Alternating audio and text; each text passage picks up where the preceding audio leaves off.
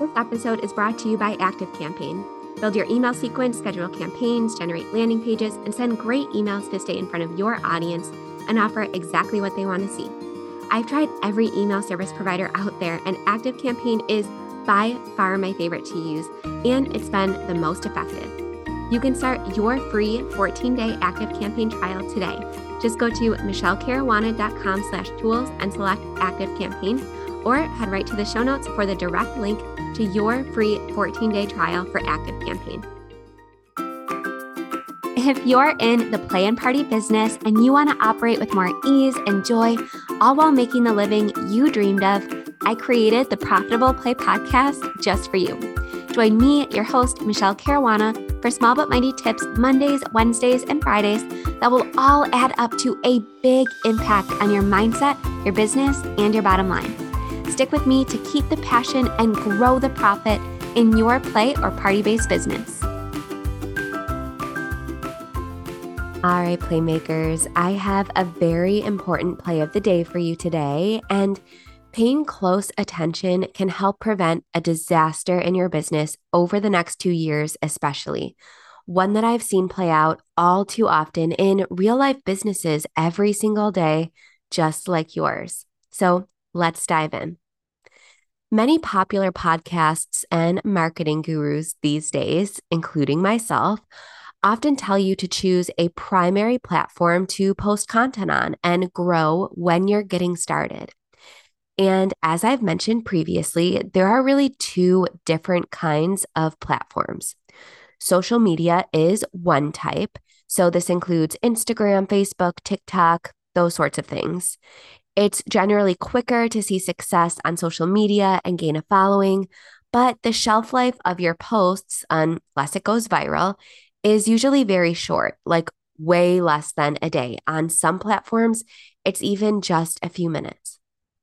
The next kind of platform is a search engine platform. So content that is searchable and generally gives you more long-term results, as in years of inbound traffic, though it does typically take much longer to achieve significant results with this type of search engine marketing. Search engine marketing includes things like blogging and YouTube, and some may even throw Pinterest into the mix since that too is a search engine. Now, if you're an OG of my podcast or YouTube channel, you already know which I personally prefer, but this episode is not meant to get up on that soapbox again, because been there, done that. Both social and search engine marketing have their places in a holistic marketing plan for a local business like yours. And everyone is different and finds different types of content more joyful and easy to create. And a truly healthy marketing strategy will use both, which we're going to discuss in just a bit. So again, just to reiterate, we are not here today to argue the pros and cons of social media versus search engine marketing. But just because this isn't one of those episodes doesn't mean this isn't going to be a cautionary tale. So I know it's Monday, but bear with me because I have a little exercise I want you to do to really highlight the importance of today's episode. Now, of course, don't do this if you're driving. If you're behind the wheel, please keep your eyes open. But for everyone else, just take a minute and close your eyes, and I want your full attention. Now, think of that one platform where you get the most inbound leads or sales from, or where you most easily reach your customers, where you've connected with the most customers, where you know that when you post, you'll see a boost in sales or at the very least engagement and followers. That one platform that you've spent the most time and effort on, the one you've poured your heart and soul into. All right, are you thinking of it? It's probably Facebook or Instagram for most listeners, if that helps. And if you've opened your eyes, come back to me and close them again, because here's the most important part.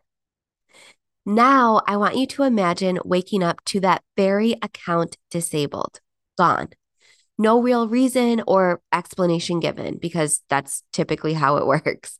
No chance to appeal, or a chance to appeal, but you don't hear back right away. And there's no customer service line to call. And it doesn't have to be your entire Instagram or Facebook account. It could also be your ad account for either, or maybe even your Google Ads account. How do you feel? Did your stomach just drop? Did you just say, holy shit, my sales are about to plummet? Or how will I run my business without this platform? Did you panic and maybe check your phone to make sure I didn't just speak this into existence and breathe a sigh of relief when you saw that your account was just fine? If any of these thoughts or actions I threw out there sound a little too familiar, this episode is for you. So often, we as small business owners are guilty of choosing just one platform and then never expanding once we get the hang of it, which is an important next step of that popular strategy that often gets recommended that I mentioned at the very beginning of this episode. And let me tell you, this does happen every day. It's not an urban legend. My account, my Instagram account, got completely disabled last year, and I had to start from scratch just because I didn't tag a quote unquote business partner in a post. And technically, this wasn't even a business partner. It was not sponsored content. It was just something that I was recommending. It was not sponsored, nothing like that. But Instagram said, oh, you're not disclosing a partnership, disabled. No chance to appeal, nothing like that. It was just final decision. And I did eventually get it back, but it took over 2 months. And there was no communication or anything like that from Instagram during this time. Just 2 months later, I happened to log into my phone and I saw that my old Instagram account was back after I spent so much time and effort and money starting from scratch. And they just said, oops, it was a mistake, our bad. And I have seen ad accounts and YouTube accounts and so many inbound marketing channels get disabled over the last few weeks, especially, as I mentioned in Friday's episode. And most of the time, it's incorrectly, just like what happened to me. And a big reason for that is, again, as I mentioned on Friday's episode, we are nearing the midterm elections. And over the next 2 years, we are going to have to stomach another presidential election. And Facebook, Instagram, YouTube, none of these channels want to risk their own businesses like Facebook did in the 2012 and 2016 elections and 2020 elections when they were fined millions and millions of dollars and Zuckerberg had to appear in front of Congress. So they're going to play it safe. And if that means disabling the accounts of small businesses who rely on them to generate sales and leads, so be it, in their eyes at least. Even if you do nothing wrong, your accounts are all at risk. And these platforms rely heavily on artificial intelligence to flag accounts, and they make mistakes. So, yes, you may get your account back like I did on appeal, but it could take months. And as we head into many of our busy seasons, that is just a risk that I would not want to take if I was you. Okay, so now for the point of this episode, because no, the point of this episode was not just to put a pit in your stomach. It was to give you a plan of action so your business does not need to come to a screeching halt if this does happen to you. Okay, so here's your plan of action. I'm going to give you 5 quick tips, and then we're going to get into more detail in future episodes. But for today, number 1, if you use Facebook and Instagram ads, go back and listen to my last episode 129. I'm going to link it in the show notes, and create backup ad accounts and do a reread of Facebook and Instagram's terms and conditions for advertisers and listen to the tips that I share in that episode. It's like 15 minutes long, but I promise you it's worth your time. All right, number 2. If you rely heavily on a social media platform like Facebook or Instagram or TikTok, make sure you are cross-pollinating these channels so your followers are reachable in multiple places. So, for example, if you're doing a contest, make it platform specific. So, do it on Instagram, for example. and then share it on Facebook and remind people that in order to enter, they need to follow you on Instagram or vice versa. If you have channel specific content like behind the scenes videos and you only share those on Reels or something like that, make sure you say that on your other channels like Facebook. People typically won't follow you on multiple channels if you don't give them a reason to, or if you're not posting channel specific content that they might be interested in. Constantly share reasons why people should follow you in multiple places. Again, more on this in future episodes. All right, tip number 3.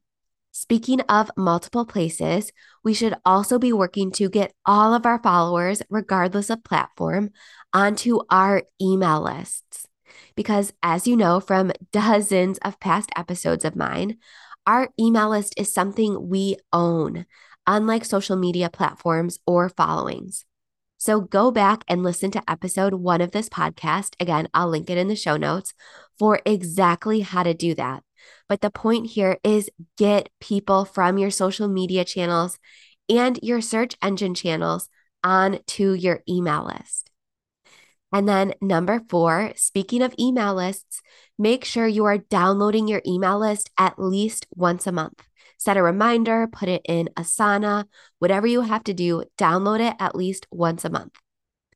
Not only can you use these lists as warm custom audiences for high converting Facebook and Instagram ads, which again, more about that in a future episode, but downloading your list will ensure that if your email service provider ever has an outage when you need to send something out, that you won't encounter much of a disruption or any disruption. So, for example, I use ActiveCampaign as my email service provider. If they have a 12-hour outage during my launch, which has happened, I can simply upload my latest list onto something like MailChimp, another email service provider, and send out whatever I need to send out. And my customers will be none the wiser, and my sales won't suffer. And then tip number 5, have an alternative form of payment or way for customers to book. So many outages also happen with websites and event booking softwares and things like that. So take the time to learn now how to create invoices or payment links in a different system. So if you do encounter this, it's not catastrophic. So for example, we used Occasion to book parties for a while. However, they had a ton of outages and bugs and weird things happen. Because of that, I learned how to create an invoice and payment link in both Stripe, which is a payment gateway that we had to use anyways, and QuickBooks. Again, both systems I was already using for different things to prevent myself from having to learn something new in a moment of panic or to prevent my business from losing sales in the event of an outage. The point of this episode and these 5 tips is to reduce your business risk in the event of any disruption. We do not want all of our eggs in one basket in any facet of our business, but especially in the ways we grow our sales and communicate with our customers. There are a ton of other strategies you can use to use your current channels to grow others to help move towards that healthy, holistic marketing strategy I mentioned, which, as I've said several times, we will absolutely get into in future episodes. But in order to do that, in order to get there, you needed this little gut check, reality check first. So your play of the day today is to figure out which platform you would be most panicked to lose and use these 5 tips to, again, mitigate that risk and start creating a more sustainable business. So this is really the foundational episode that we're going to build on again and again. All right. Thank you so much for listening. I appreciate you so much. And if you found this episode helpful, the best way to show support for me or for the show is to leave a rating and review wherever you are listening. I will see you right back here on Wednesday.